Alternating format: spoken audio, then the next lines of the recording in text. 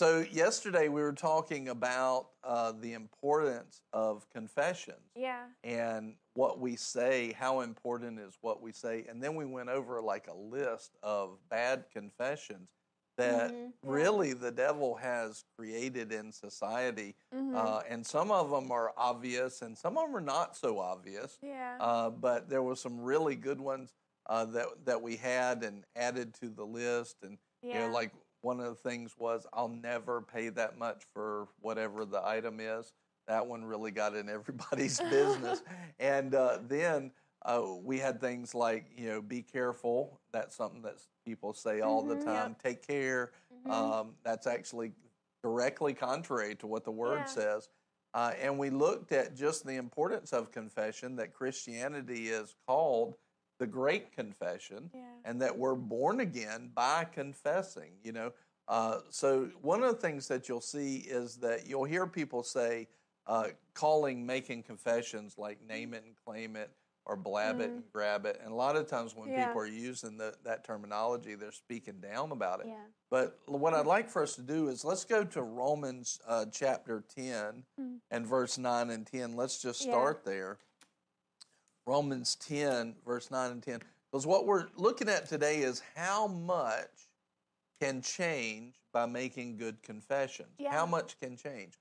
Well, let's just look at this first. Yeah. Romans 10, 9 and 10. Will you read that? Yeah, it says that if you confess with your mouth Jesus as Lord and believe in your heart that God raised him from the dead, you will be saved. Yes. For with the heart a person believes, resulting in righteousness, and with the mouth he confesses, resulting in salvation. So one of the things that we can see is you're not even born again without a good confession, right? You need the process of being born again, the proper one that should happen, involves making a good confession.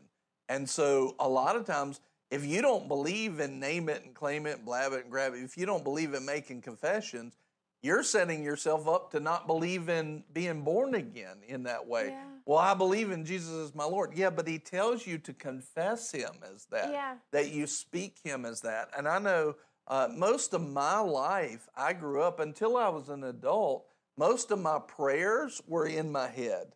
Like I would pray like in a public group with my mouth, but if I was just praying to the Lord, I'd just close my eyes and I'd pray in my head.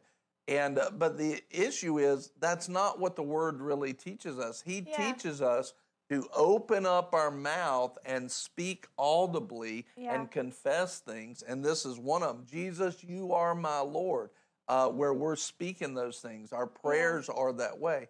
I'm not saying that God couldn't hear your prayers if you were like, held hostage and bound and gagged or something. You could pray out of your spirit, man. But if we're sitting in a normal situation, we should open our mouth. It's not meant to be inside, because the reason for that is we were created as a speaking spirit, a creative and speaking spirit made in the image and likeness of God. Yeah. How did God create? He spoke, right? He spoke. And so how do we create in our own lives? We speak. We confess things. He made us in his image to operate like him in that way. And so this is something that's important for us to get a hold of and grab a hold of that. Notice here in verse 10, it says, for with the heart a person believes, resulting in righteousness, and with the mouth he confesses. Not with the mind. Not with the mind. With the mouth he confesses, resulting in salvation. But notice this as well. Resulting in salvation, so in the package of salvation, you have your eternal life with God. You're born again. In the package of salvation, you have healing, deliverance, prosperity, protection, and restoration. So any of those other areas, not just speaking about, being born again and having an intimate fellowship with God, but if I need healing, or I need protection, or I need prosperity, or deliverance, or restoration in my life, that is salvation. So what this verse also lays out is, if I'm moving and I need healing, here's also the process for healing. Believe in my heart that I'm righteous. Believe in my heart that God raised Jesus from the dead and made me righteous with rights. Yeah. And confess with my mouth the salvation that he's given me. So I can say, all right, Lord, because you raised from the dead, that proved that I was made right. I have rights with you. I made the righteousness of God in Christ in 2 Corinthians 5:21. I have a right to believe for healing. And so now I confess, healing be in my body, right? Yeah, and I'm confessing with my mouth. And now look at it from that sake. For with the heart a person believes, resulting in righteousness, and with the mouth he confesses, resulting in salvation. So you even see here what we're believing in is we're not just believing that we're healed, we're believing that we're righteous. We're believing that we're made right. And then out of that right standing, healing has to be. If I'm made right, then healing is mine. Because sickness only came because of the curse. So if you remove the curse, my only other option is to be healed. So that's why righteousness, one of the reasons why righteousness is so important. But to get that activated, we have to, from that righteousness, confess the salvation, confess the healing, confess the prosperity, confess the restoration, confess the deliverance, confess the protection. You know, I've prayed it many times over our family. Lord, protect, our family is protected. Thank you for your protection in Jesus' name. Supernatural protection be over all of them. There's multiple things we've been saved for that we know about. How many things that we don't know about that we've been saved from? But I've confessed it. I've spoken those things. So now going back and looking at a couple of things that we looked at yesterday, Matthew 12:36, it says, every idle word that men shall speak, they shall give an account thereof in the day of judgment. That word idle means unproductive. So every word that does not produce for the kingdom of God is considered by God to be idle, and we can be judged for that, right? So now we don't want to take that to the place of legalism where I can't even say hi, or pray for somebody or be nice to somebody. That's not what he's talking about. Because that actually is building the kingdom, because you're building a relationship, you're building fellowship. So we're not being legalistic in that way, but we don't want to be saying, take care. Well, that just kills me, right? That just kills me. Well, that tickles me to death. Take care. We don't want to say, well, I would never do this. I can't do this. All of these words are unproductive in the kingdom of God. If they're neutral or unproductive, I want to watch that and be mindful of it. And I want to change my words to match what the Bible says, right? In the Message, it says this. Let me tell you something. Every one of these careless words is going to come back to haunt you. There will be a time of reckoning. Words are powerful. Take them seriously. I think a good picture that we can get in the Spirit is when we speak words spiritually, that word that we speak is a container, and it's sent with a power inside of it to do good and produce for the kingdom, or do bad and be idle for the kingdom of God. So what we speak is very important. And then the last one to remind you of is James chapter 1 and verse 26. And this verse, man, when I first really saw this verse, it slammed me, because I went, wow, we need to make sure that we're doing this right. It says, if anyone thinks himself to be religious and yet does not bridle his tongue, but he deceives his own heart, this man's religion or this man's belief system is worthless. It's worthless. So that means that if I don't know how to speak properly, then my whole belief system is really not worth much. That shows you, now what value does that put on our words? Huge. Yeah, in other words, your words have everything to do with the value of your belief system.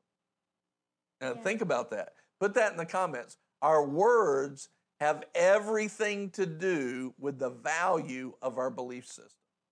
That is a strong statement. Yeah. Our words have everything to do with the value of our belief system, right? Yeah. And so you have people that will say, well, they're just not important. No, they are. They are important. Yeah. So Yeah. before we go any further, I want to open it up to you guys because I'm going to definitely go in a direction here in a few minutes. But you mentioned a great verse yesterday where it said, talking about speak life, speak life in that. But just what did y'all see yesterday that stuck out, or what are you thinking about today that really it's just something you feel like you need to say here?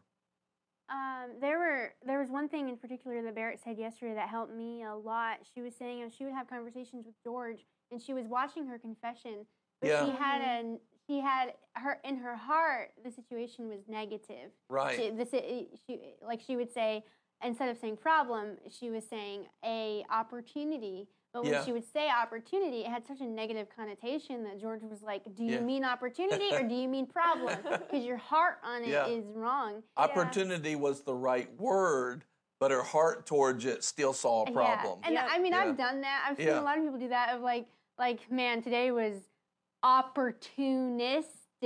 And instead of being like, you know what, it was opportunistic, like God's helping me, I had a lot of opportunities to grow. Instead, it's like, opportunistic. I'm hinting so you know I'm actually complaining. Make sure that you get it in my tone.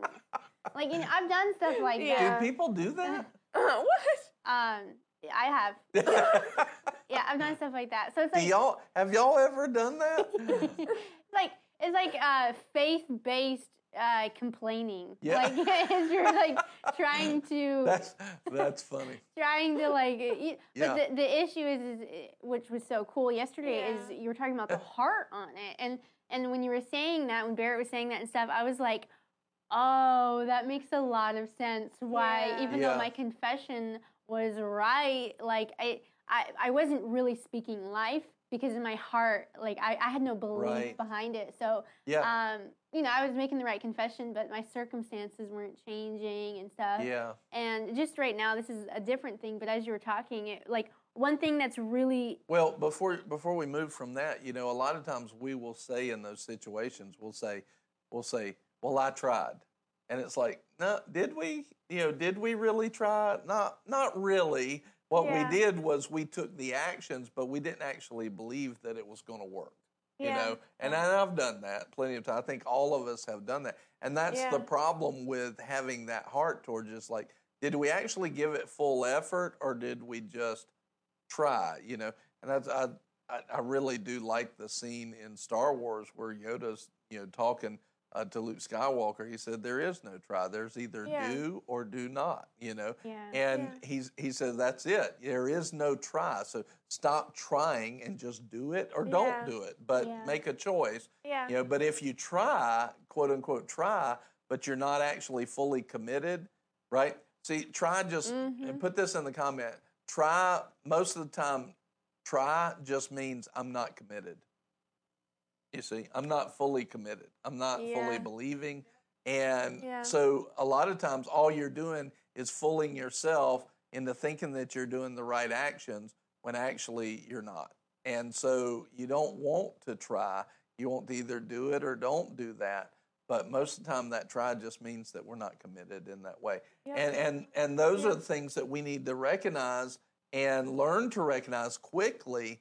And we need to make sure that we deal with our heart issue on that, like what I said yesterday, where Jim Hockaday and I were talking, and he was saying, you're up on the ship, you're the captain on the top deck, steering the steering wheel of the ship. Your tongue is the rudder underneath the water, but there has to be a linkage from what you're doing on the top to actually steering it, and that is our heart belief in that thing. So amen. It stuck out to me yesterday that so many times we've kind of, like, I know at least I have, maybe it's just me, but I've read the scriptures where it probably probably is so, yeah.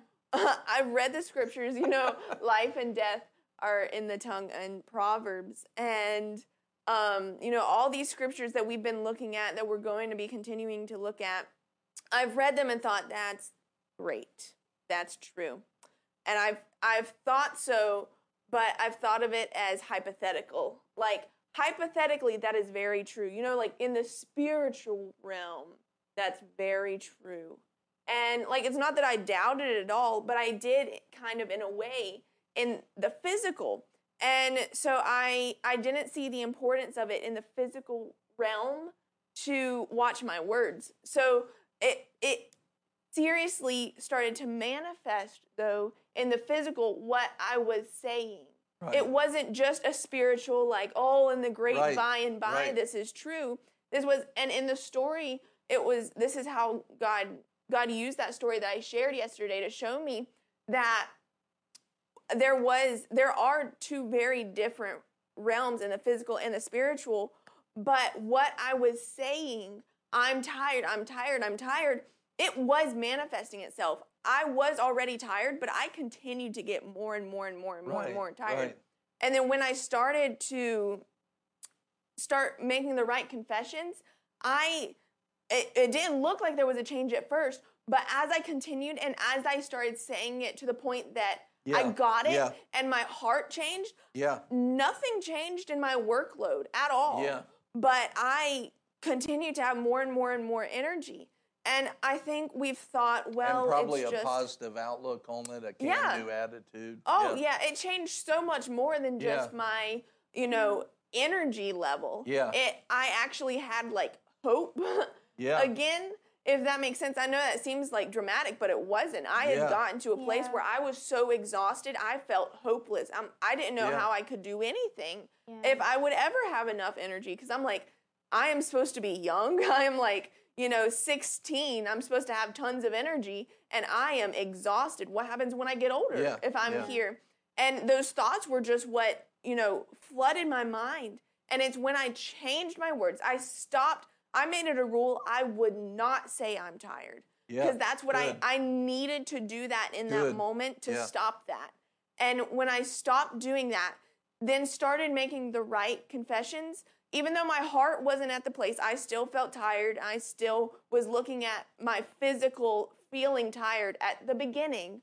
But as I started just making myself say the right words, because I knew it was right, I started seeing it and accepting the truth of the word, and my heart got right, and it changed everything. And it does, the spiritual does affect the physical. It changes it because it's the true truth. And I think so much we've like kind of read these verses like, oh, like in the great by and by, like, okay, that's great, but this is real. And the truth is, this is more real than anything we actually physically feel. What was real to the doctors was that my heart was dead, was that, I was going to have problems. But we looked at the truth in that testimony. We looked at what the Bible truly said, and it changed what the doctors said was the truth. It changed what this world said was facts. This is what changed. This is the truth, and it is what changes what the world thinks is truth. Yeah. Well, the word says that everything that is seen is temporal or subject to change. Yeah. Going along with what you said, Hebrews 11:3 says, by faith we understand that the worlds were prepared by the word of God. Now just think about that. Yeah. The worlds were prepared by what? The word of God. By what? The word. By his confession over it? Yeah. Yeah. The world was prepared. The worlds were prepared by the word, his confession, so that what is seen was not made out of things which are visible. In other words, the spiritual root of things changed the physical fruit, right? The spiritual root changes the physical fruit. Put that in the comments. The spiritual root changes the physical fruit. Yeah. And so when we see that and that our words directly change the spiritual root, then we can see that our words will change the physical fruit of being tired or whatever else. So I interrupted you to finish that point you were talking about, but you were about to say something else as well. One thing I started to see as you opened up Romans 10, 9 and 10, and you were talking about the importance of righteousness. It reminded me of what Brother Tracy, what I've heard him talk about, where a lack of revelation of your righteousness in Christ will basically bind up your tongue. It will keep you from being able to confess the word of God. And like because you don't feel like you have a right to say it or believe for it. And I've experienced that a lot. So I grew up in a Christian family, and for most of my life, it was not just Christian, it was faith. There was a lot of faith. Like I've heard so many messages about confession, and the word was there. Like I knew the principle of confession is important. I had heard, or at least head knowledge to some extent. I knew that line in my head, that example, but I never. It's hard to put it into words because it was a spiritual issue. It was like a demonic, like stronghold, demonic issue of like you don't have a right, like you said, you don't have a right to speak this stuff out. So even just walking in faith and trying to speak faith, like I didn't want to do wrong. I didn't want to break this godly principle that God shows us in His Word, but I just had this lie of I can't do it. Like I can't speak that. Like that's not for me. Like I know that works for everybody else, but that faith, that confession of faith, if I say it, it's not going to work for me. And I had this lie, so it was hard to even say like if someone asked me like, how's your day going or whatever, it was to say it, to have boldness of like, you know what, like my day is going great. Like I could have been having the best day ever. But just to speak that out, it was like there was like a lie of like, you don't deserve that. Like even if you're having a great day, I'm not going to say I'm having a great day, because it was just like, it was like this timidity, this shyness, and like a bold confession was just like, I'm going to look stupid. Like I would also have that lie of to boldly proclaim the word of God. Like even just talking to you guys, I could have something great happen to me, but if I'm like, you know, I sense the Holy Spirit today so strong, and His power, and like all, like if I just said bold things like that, I'd be like embarrassed. Like I don't know if that makes sense, but so much of my life I've experienced this of this bondage of being shy and embarrassed and feeling like I don't have, like, yes, I know in the Word I have this right, but I don't, it's going to feel stupid if I say it. Like, you know what I'm talking about? Yeah, absolutely. And that is one of the major attacks. Is one of the things that's really good to do with the Word is see what God says is normal. For example, like having joy, like confessing. See what the Lord says is normal, like easy and light, right? See what He says is normal, and then compare your life to that and understand that if I'm not operating in His normal, there's a root cause. There's a reason behind it that I need to root out. In this case, for you, a lot of it had to do with righteousness. Like, for example, one time I had a car. I'd bought this car for it was a great buy, but I'd bought this like Saturn for like $300, and it was a great car for me. But it was not. It definitely wasn't a nice car. It got me around, but it definitely wasn't like the greatest testimony, you know. And this really religious guy came by, and he goes, "Well, I'm just so happy to see a preacher that's not just driving like a Mercedes or something, that's just driving, you know, like a beat-up car." And that was basically what he was saying. And that really ticked me off. It really made me mad because I went, you have no idea what you just did to me. Not that you told me I'm driving a beat-up car. You just told me my witness is horrible. You don't understand that because you don't have a revelation of righteousness or the love of God. You've got so much religion on you. You don't understand that. But my point is, what if you did have the $100,000 car and somebody comes up to you and says, "Well, that's a nice car for a preacher," right? And then you were embarrassed by it or ashamed by it. See, there's a problem there because you've got to understand that if God gave it, and I heard this one time, the preacher said this, never be ashamed of the blessing of God. Yeah. Never be ashamed of the blessing of God. Never be ashamed of God's favor that He's poured out on you. Yeah. He decided to pour that out on you. He gave it to you. We should not be ashamed of that. We should utilize that and say, look how good God is. Like, it's not just, it's not just the spiritual, Holy Ghost goosebumps that we'll get during a service. Like, it's legit manifested blessings in our life. You look into Genesis, you see Abraham was very rich in livestock and gold and silver. You see that Isaac, sowed in a year of famine and reaped that year 100-fold, so much so that the ungodly people said, you got to move away from here, you're too powerful. Yeah. It's a manifested blessing. In other words, the blessing of God is not limited or relegated just to Holy Ghost goosebumps. It's everywhere. Well, what happens is if we don't know that we deserve that, not because of our own self-deserving actions, but if we don't know that we deserve that because of what Christ did, then we'll be ashamed to say that. You even look at most people in America today, even if they go to church, they won't even say the prayer in a restaurant because they're ashamed of it. I don't want to be ashamed of God. No. I don't want to be the one who denies Him in public. I want to be the one who says, no, I'm happy to believe in Him, And those are things that have challenged me even in the past, and I've had to get better at them. Even now, if we go to a restaurant and we'll have 30 or 40 people there, if I say the prayer, everybody yells, amen. Amen. I mean, I'm the preacher, and I'm the one, and I've had moments where I'm like, oh, golly, God's not so loud, and I've had to say, no, that's actually, we need to change culture. They need to see a happy group of people with the blessing of God and the joy of the Lord on them, and when we tip them, and it's well over 15%, they know where it came from. These are the kind of things we need to be a witness and a testimony. And a lot of times, though, our confession suffers because of that, because we don't know our righteousness.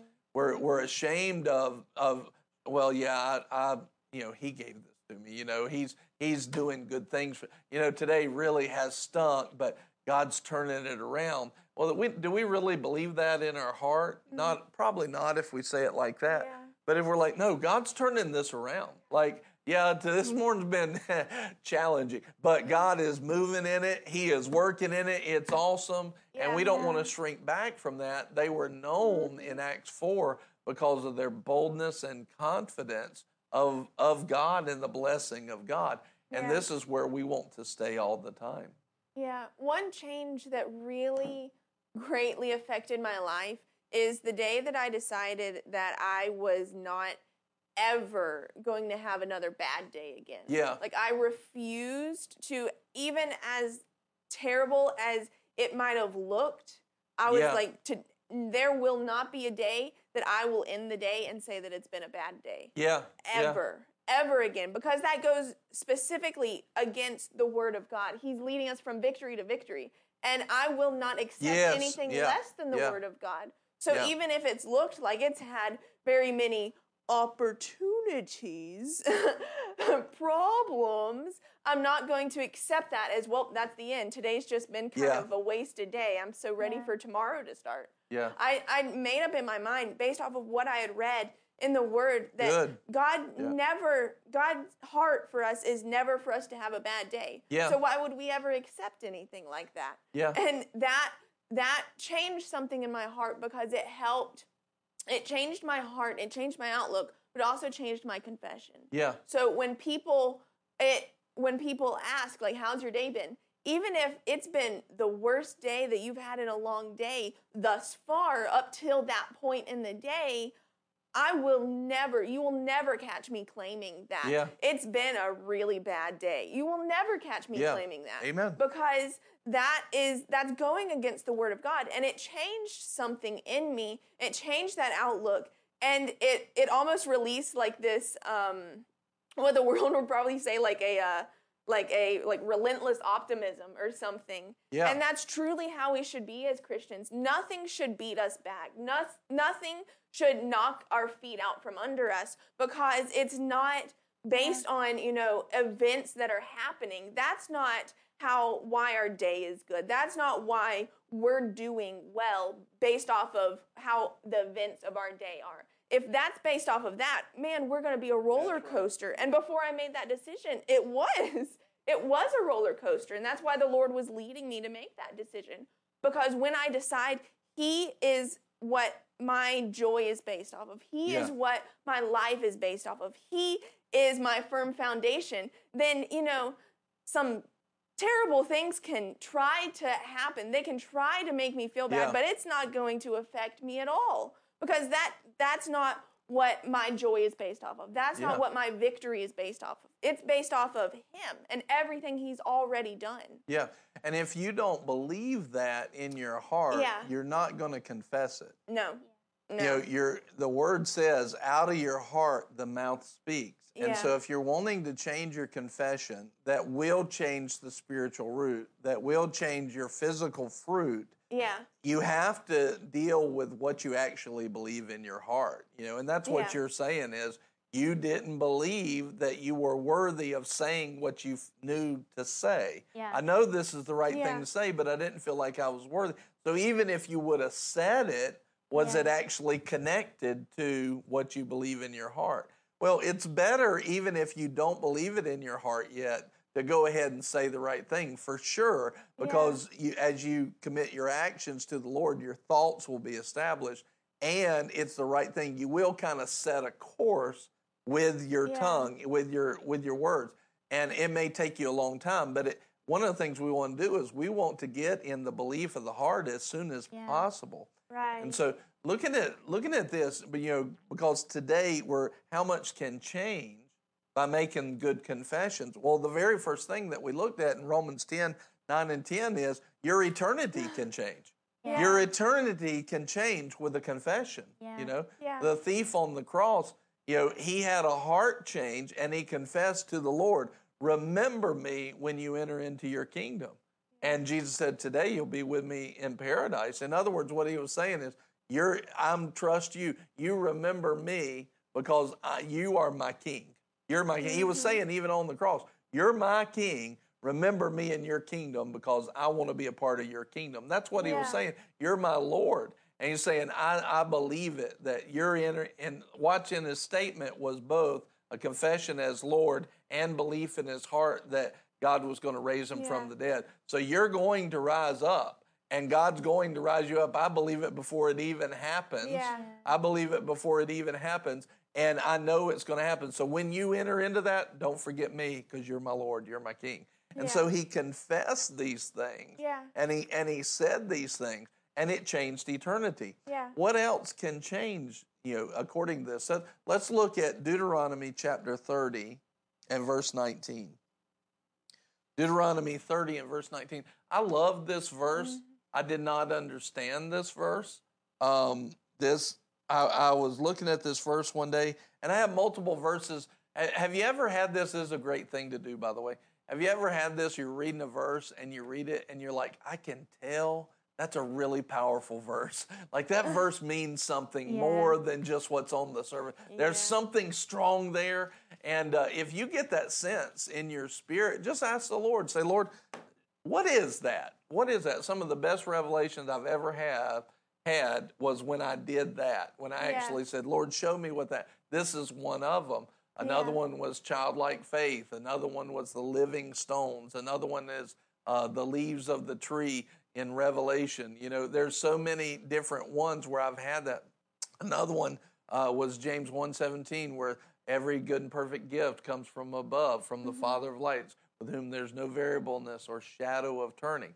I was like, there's more there. There's something in that I need to see. All of these verses, God will show you. The Holy Spirit will. Well, this is a verse that I wanted to know, and I asked the Lord about, and he opened it up to me, and at least a beginning revelation of it. And so let's look at it.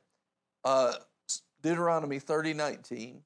I call heaven and earth to witness against you today, that I have set before you life and death, the blessing and the curse. So choose life in order that you may live, you and your descendants. So now, one thing that got my attention on this verse is I knew this was good, and I knew God's heart was good, but I didn't like the wording that said to witness against you, right? Yeah. I was like, I don't like that. Now, see, if you don't have a revelation of righteousness, a verse like this can mess you up. Yeah. Because it's like, man, it's witnessing against me. But I knew that wasn't the case. I had already gotten a decent revelation of righteousness. Not what I have now, but I knew that it was something, there's something in translation that's being missed here.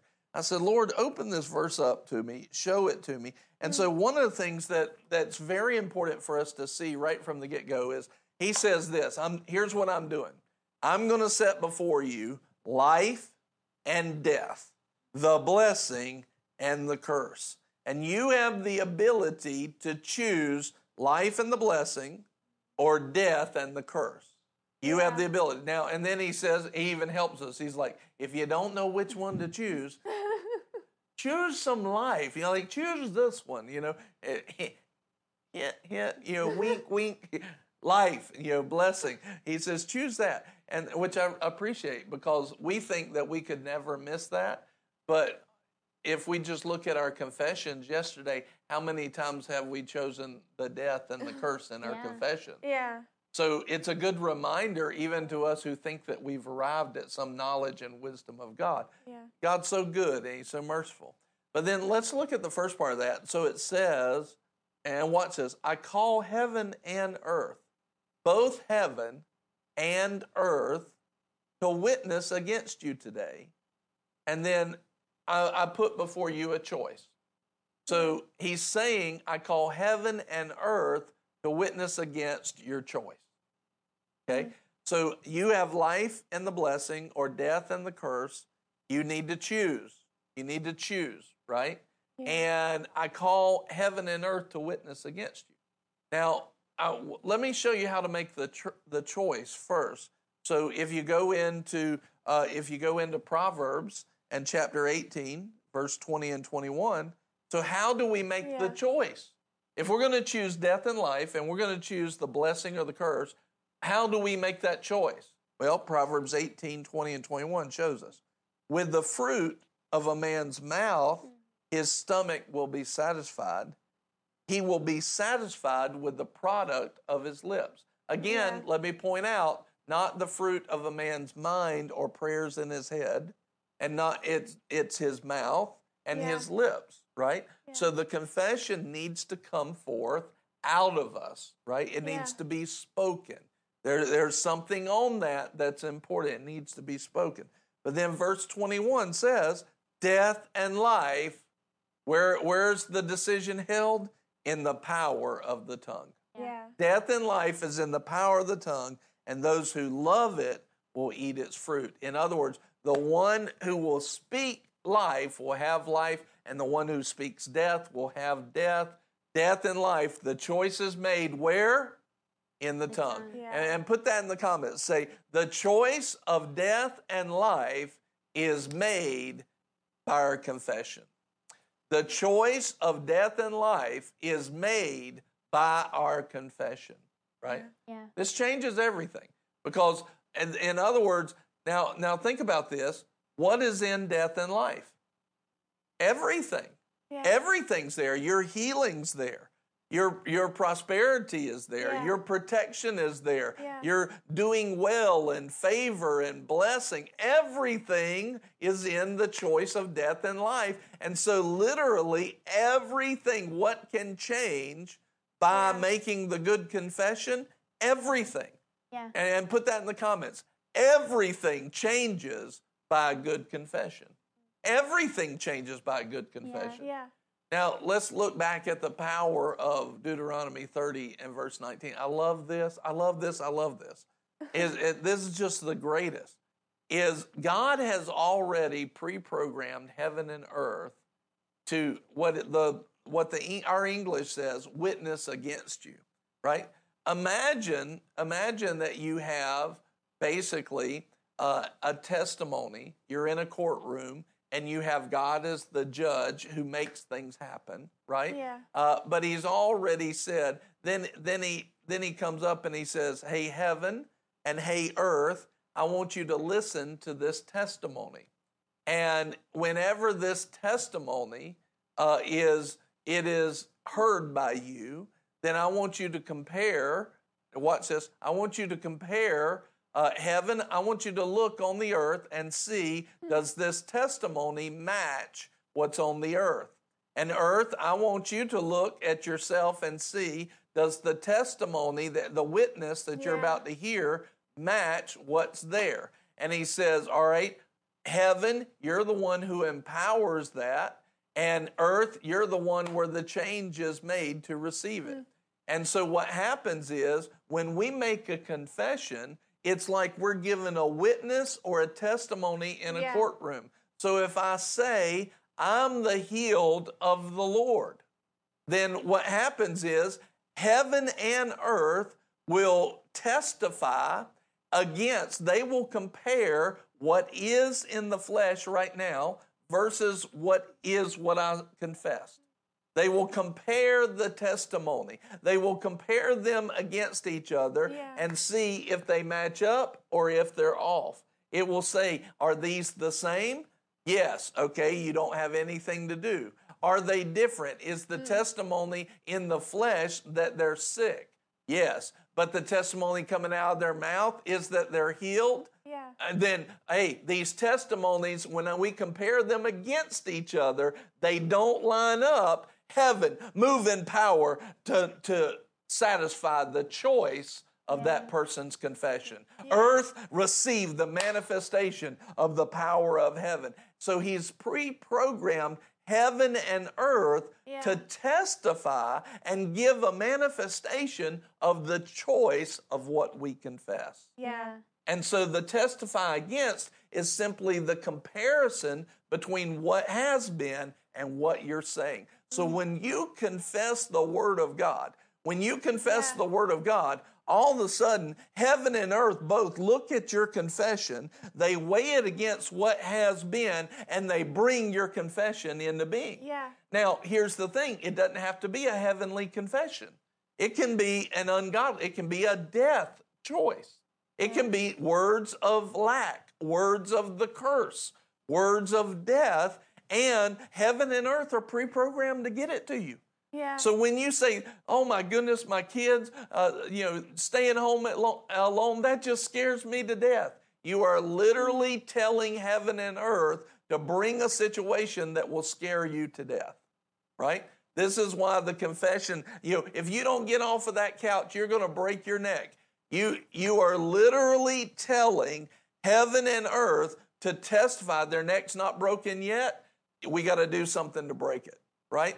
Because we're testifying death in that situation. We never want to do that.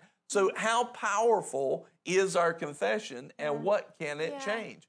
And I love that idea that God has already pre-programmed life to come to us if we'll just speak it. If we'll speak life and not speak death, everything changes around that, right? Yeah. And so what has he done? He said, now you understand that I'm the source. You have a right to all of these good things. You can now speak from the position of abiding in Christ. Every promise that Jesus paid for is yours. Yeah. Every one of them you can grab a hold of. You can speak it. You can confess it. And heaven is authorized already to bring it about. The power of heaven is released to manifest it in the earth so that heaven and earth will match up and those things will be done. Yeah, and the choice is ours. Yes. It's his power that he used, as we read, to create the whole earth, to create everything, and he gave that power to us. So the choice is ours. We can use that to choose life, or we can use that to choose death. And because we have free will, whatever we choose, that's what the power has to line up with. Because he said, okay, here's this power. Use it well. Use it for good choices. But I want you to have free will. The choice is yours. It's up to us what we do with that power. It's not like, well, God is sovereign. Whatever will happen, and I'm just here experiencing it all. No, that is a lie. Yeah. The whole reason, we're here and we're not just all saved like that is because he doesn't want robots. He wanted us to have a free will. We get to make the choice. And the same works with what we see happen in our lives, with what we say, with what we do with that power. The choice is ours. Yeah. Amen. One thing that really helped me doctrinally that I heard Kenneth Copeland say a few years ago, and because I kind of had this it's a fleshly thought. It's not a good it's the flesh trying to be doubtful. I had this thought of okay, if that's true, why when I say certain things sometimes does it not just happen instantly? And why if I have a bad confession right now, if someone said, oh, that's killing me, or oh, I died or something, why are they not dead? And I'd be like, well, maybe it doesn't, I don't know, maybe it doesn't actually work. Maybe there's something missing that I don't know.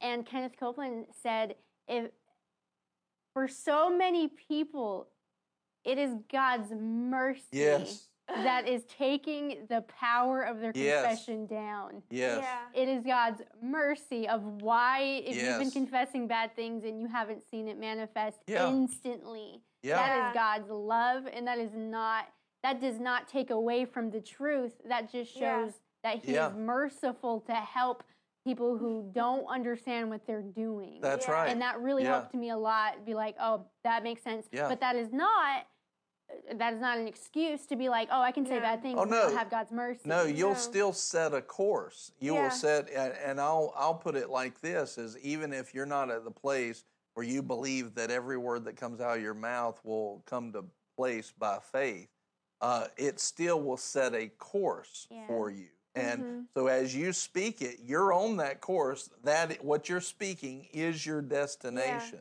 It may take you longer to get there, but a mature believer would be one that grows up in these things, and they are putting the right words. They're making the right choices with their words. They're speaking life, and they're believing that their words are more and more and more powerful. Yeah.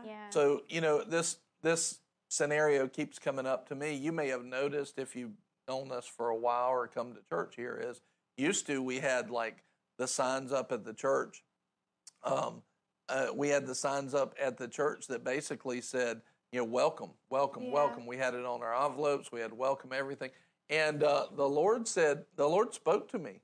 He said, your words are too authoritative and too important to throw around. He said, do you want everybody that passes by on the street actually to be spiritually welcome in this place? And I was like, no. So I said, no, I don't, because some people will come and just try to disrupt, to be an enemy, and we've seen those things. Yeah. And we had been seeing some of that stuff, some of those attacks that was actually causing problems. He said, who do you want to be here? I said, really, the only people that I want to walk in the doors are ones that'll be blessed or changed. Yeah. He said, then you pray that those are the only people that are come in.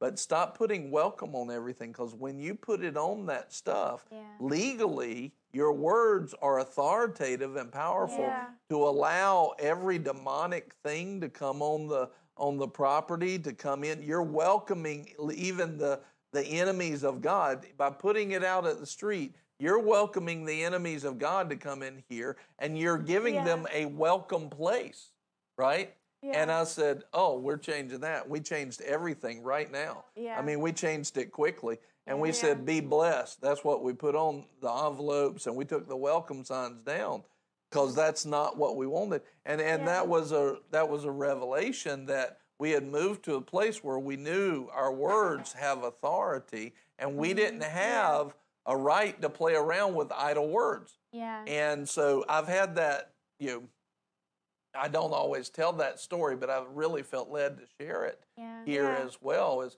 we have to take responsibility to grow in our words and what we confess, but also grow in our ability. We need to grow in our ability to believe that our words are authoritative. We have to believe what God's given us and grow to the place where your words do matter. Mm-hmm. So, for example, right now, I would never, if somebody passed me in a car or made me mad or something like that, I would never say, well, I just hope you crash.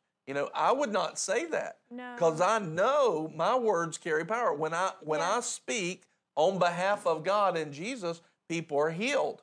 And when I speak, things are released in their life. If I speak, there's things, and I'm not talking about just me. I'm just talking about I've come to the realization those things happen. And so I don't have a right to just say stuff. Those idle words become very, very powerful negatively if I just let them fly. Well, that should be the case of every believer, not just Brian. That should be the case of every believer that starts to understand their words, right? Yeah. So tomorrow we're going to look at this. Tomorrow we're going to look at how to work your confession, how to work your confession. But as we're wrapping up today, I still want to just look at one point in Joshua, and then if y'all have anything to share as we wrap up, get it ready. But let's look at one of the key verses of confessions, and that's Joshua 1:8. But we're answering the question today: how much can change by making good confessions? What would y'all say? Everything. Everything. Yeah. Like it all changes by your confession. It all changes. Yeah. And I'll tell you, like using that example of the welcome, in other words, well, then you're not allowing demon-possessed people in? No, that's not what I said. I said only allow the people that will be changed and will be helped. Yeah. So if they will be helped, they're allowed to come till they get that change, right? They're allowed to do that. So that we handle that in prayer. We handle those things in prayer. And since that time when we've made that change, it's been totally different. Yeah. Things have been different, and it's been much easier in the spirit because we weren't allowing things that didn't need to be there.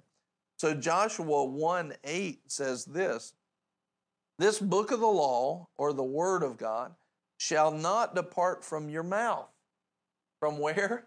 Your mouth. Your mouth. In other words, we need to make sure that we know this word and that we're putting this word in and we're speaking this word, right? Yeah. And the doctor says, hey, I give you 2 weeks to live. No, you know the word.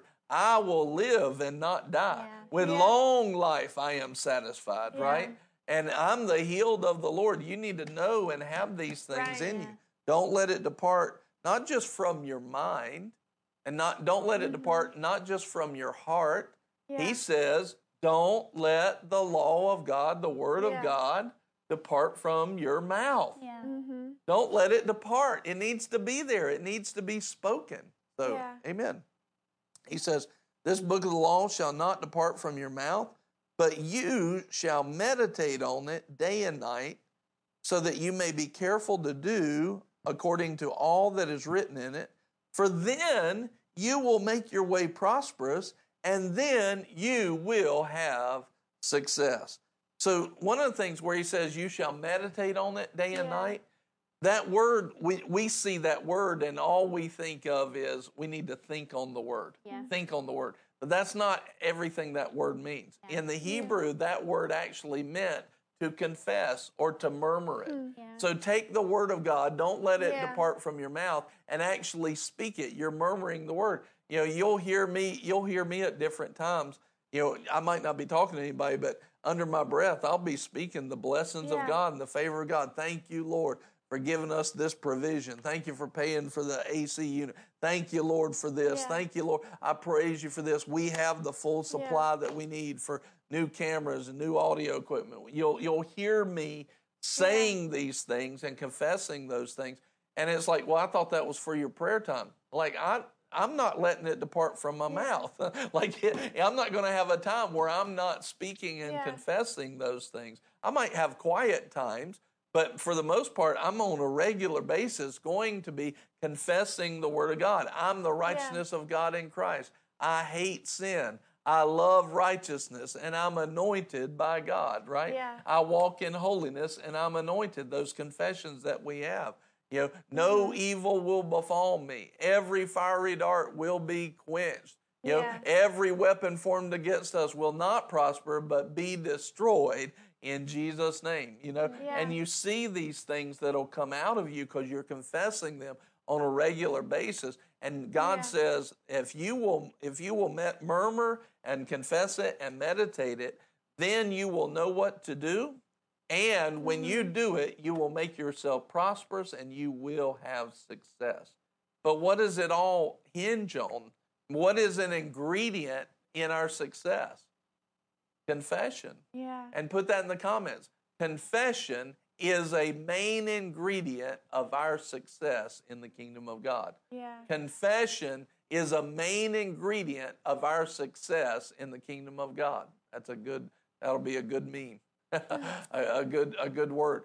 Confession is a main ingredient in our success in the kingdom of God. Yeah.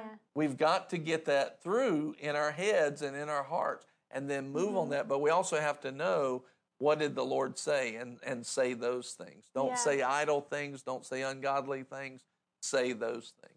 Yeah. Kelly had a question in the comments. Okay. She said, can we speak death to a bad confession and cut it off of ourselves? If you said it already and I missed it, I'm sorry. Absolutely. Yeah, we talked a little bit about that yesterday. If you ever find yourself finding that you made a bad confession, you just pray to the Lord. Just say, Lord, I recognize that. And it's just like any other thing, like 1 John 1, I repent and I return. I repent, I receive forgiveness for it, and He is faithful and just to forgive us all of our transgression. That is a transgression, and He's faithful to forgive us. And you can just say, Lord, I repent. I was saying the wrong thing. I recognize it. Right now, in Jesus' name, I change. I will not say it again. I renounce it. I have no part with any of those words I ever said. Now, that's just something I think is good for us to say so that we understand what we're actually doing.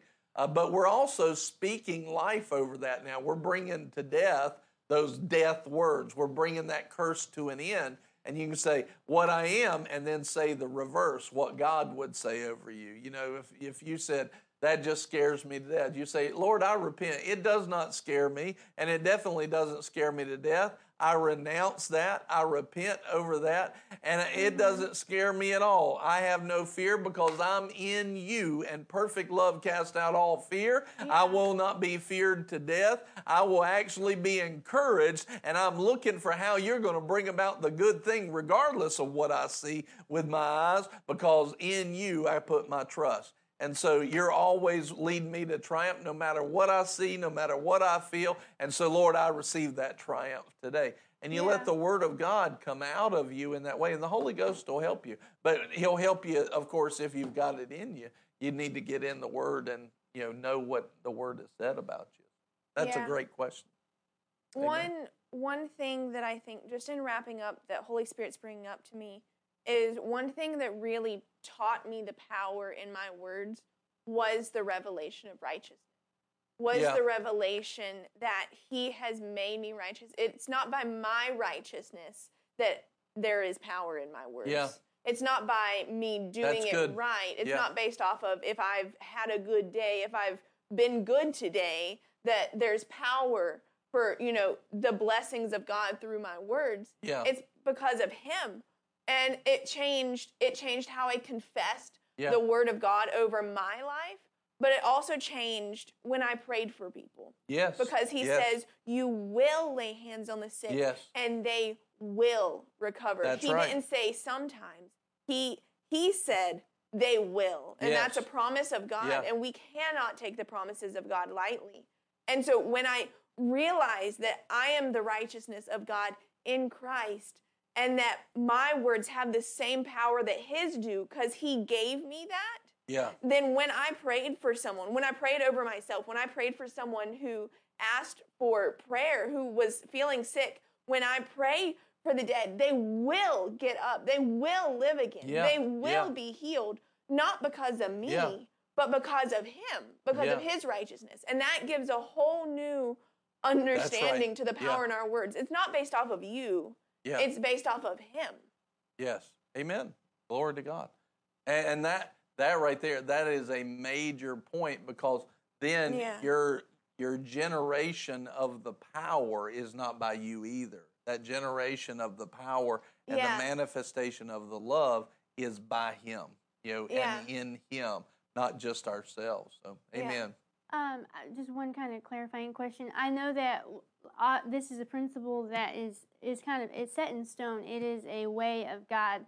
But would you say that as you clean up your confession, that your authority in your the authority of your confession, like, increases, like, where, because I remember, like I mentioned, Kenneth Copeland, I think what he was saying was that God's mercy kind of takes down some of that power, even though it's a law. It kind of takes it down, but then as you kind of grow in your confession, it gets to the point where God's able to make your words more powerful, so that if you accidentally say, like, He trusts you. If I'm not going to say something accidentally stupid, like, is that?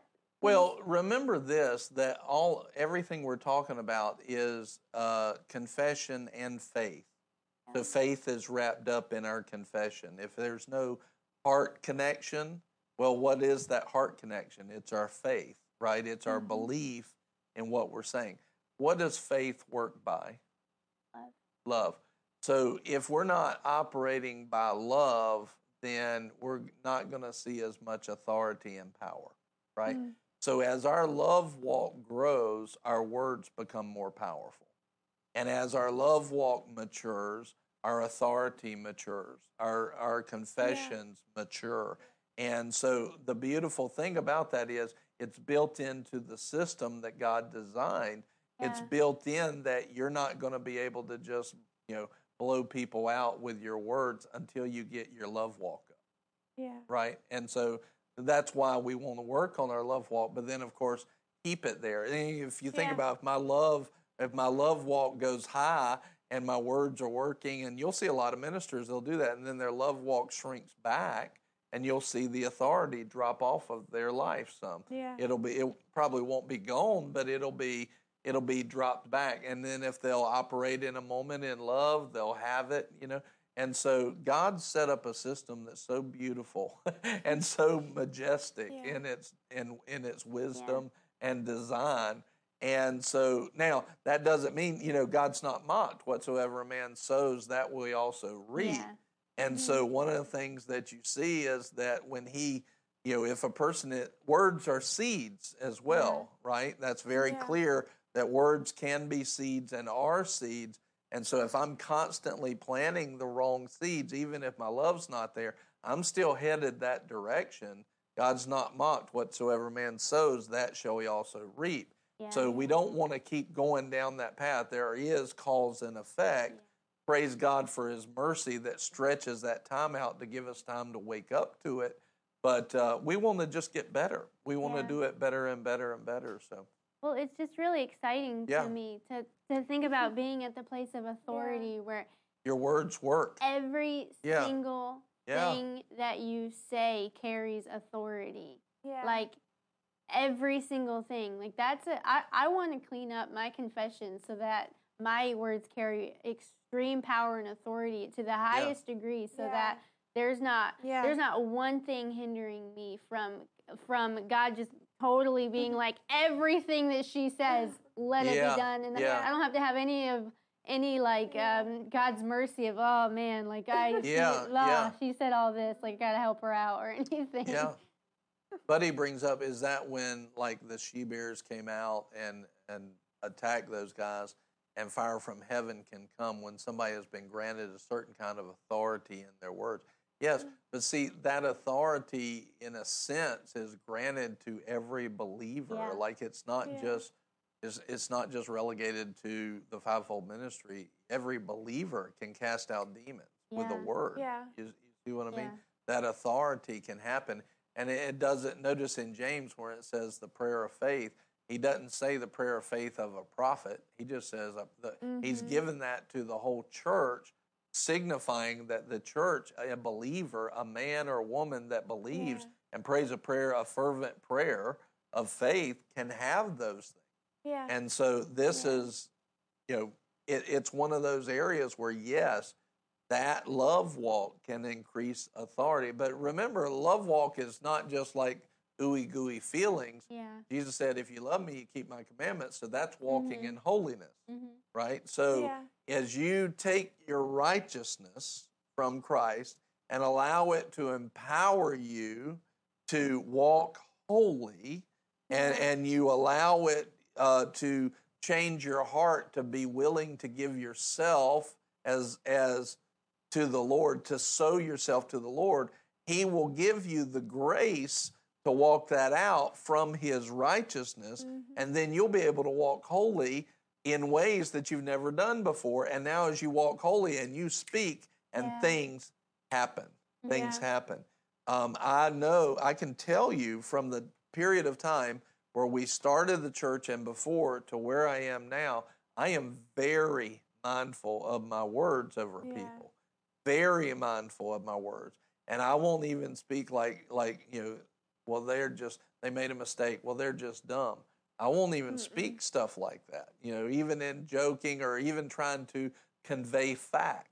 Like I will say they messed up or they missed it, but I'm not prophesying over their life. But it's not just that, is I don't just speak, let's say that I had an authority and I just said, okay, you be, I'll use this. Let's just say you're going to be a pastor, right? And I'm saying that. Now, we know right now I'm not being serious. I'm giving an example. But I wouldn't say something like that because I could empower something in my authority to come to pass quicker than it should have come to pass because I spoke it out of time. And I realized my words are more important, so I don't just say that stuff. And, so that's Buddy and I were having a conversation yesterday that was really good. And we were talking, one of the things we were talking about is, is people are not able to handle the weight of the anointing that God wants them to handle if they're not prepared for it yet. And if they try to step into that office, it would just blow them apart. That's why the word says don't lay hands on somebody quickly, right? Imparting that, which means you could do it too quickly. From what? From what? Authority. From your authority and your confession over them, right? You have an authority, and he's saying don't do that too fast because it'll enter them into an arena that they're not prepared for. And that's why the higher you see somebody get in the kingdom of God, and they're actually operating these things, know that they have what it takes to stay there, or or you wouldn't see them still being there because there are challenges, and if they have stuck it out and remained and kept growing, then it's impressive. And what you will see with leaders sometime, I'm seeing this more now because I'm seeing a bigger picture than I've ever seen before, is this is just an extra little nugget, is you have the ability to step into arena. Think about this. If you just looked at it as an arena, like in your first arena is like the weakest opponent, and you're going hand-to-hand combat with the weakest opponent, and then you win there, and then you go to the next arena, and you win there. And we have this idea that every time we go to the next level, that we've already got it all figured out. Well, every new opponent brings different moves, right? They got moves you've never seen, and so they've got different things, and you've got to learn in each level how to apply it. Now, the basics are still the same, but maybe it's an angle you've not seen before. So you'll see leaders at times, I've found that you will see leaders at times not know how to handle this new level of authority they've been given, or how to, and they're great, like in doing what they just did a couple years ago, but they've got to figure out how to do it now, and it's not that they've lessened, they're at a new level, and I don't really like the new level, new devil thing, but there's new challenges and new ways of thinking. Think about this: if a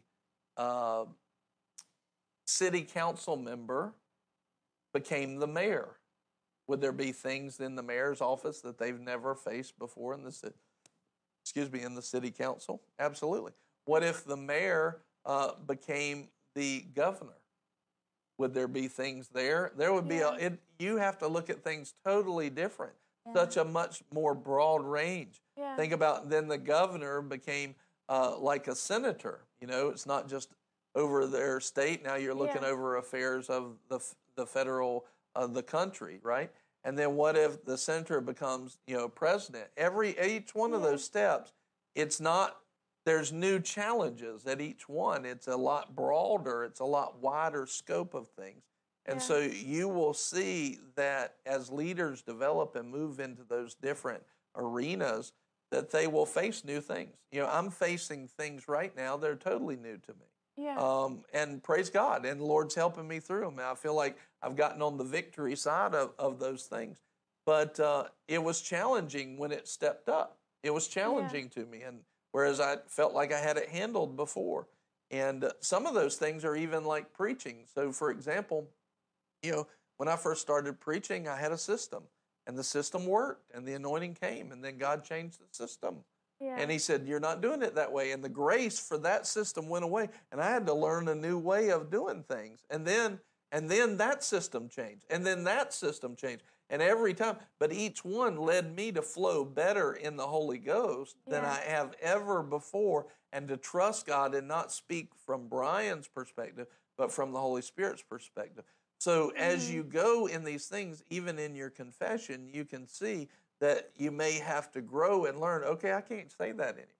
Yeah. All right, I've got to speak this. I can't tell those jokes anymore. That was cool when I was a young pastor, but it's not cool now. Like there's different things. I can't do those things. I can't you see what I mean? Yeah. And so our confession changes, our authority changes, the challenges change. Mm-hmm.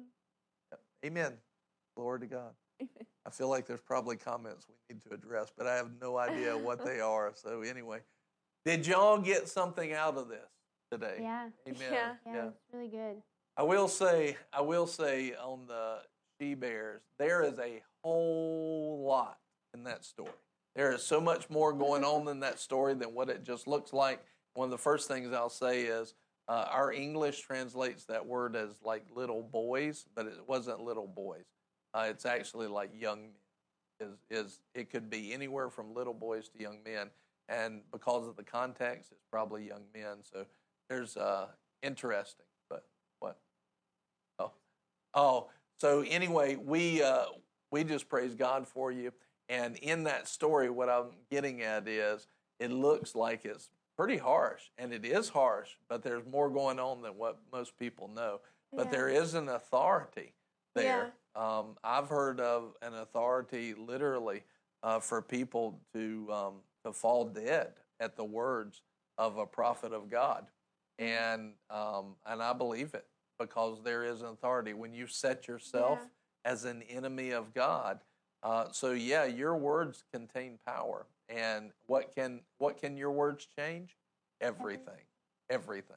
And so, Father, right now, we just ask that you will continue to show us how to grow in our authority and grow in the power of God in our confessions and in our words. Lord, let us not take them lightly, but let us take our confessions seriously, because they are a direct correlation to the value of our beliefs.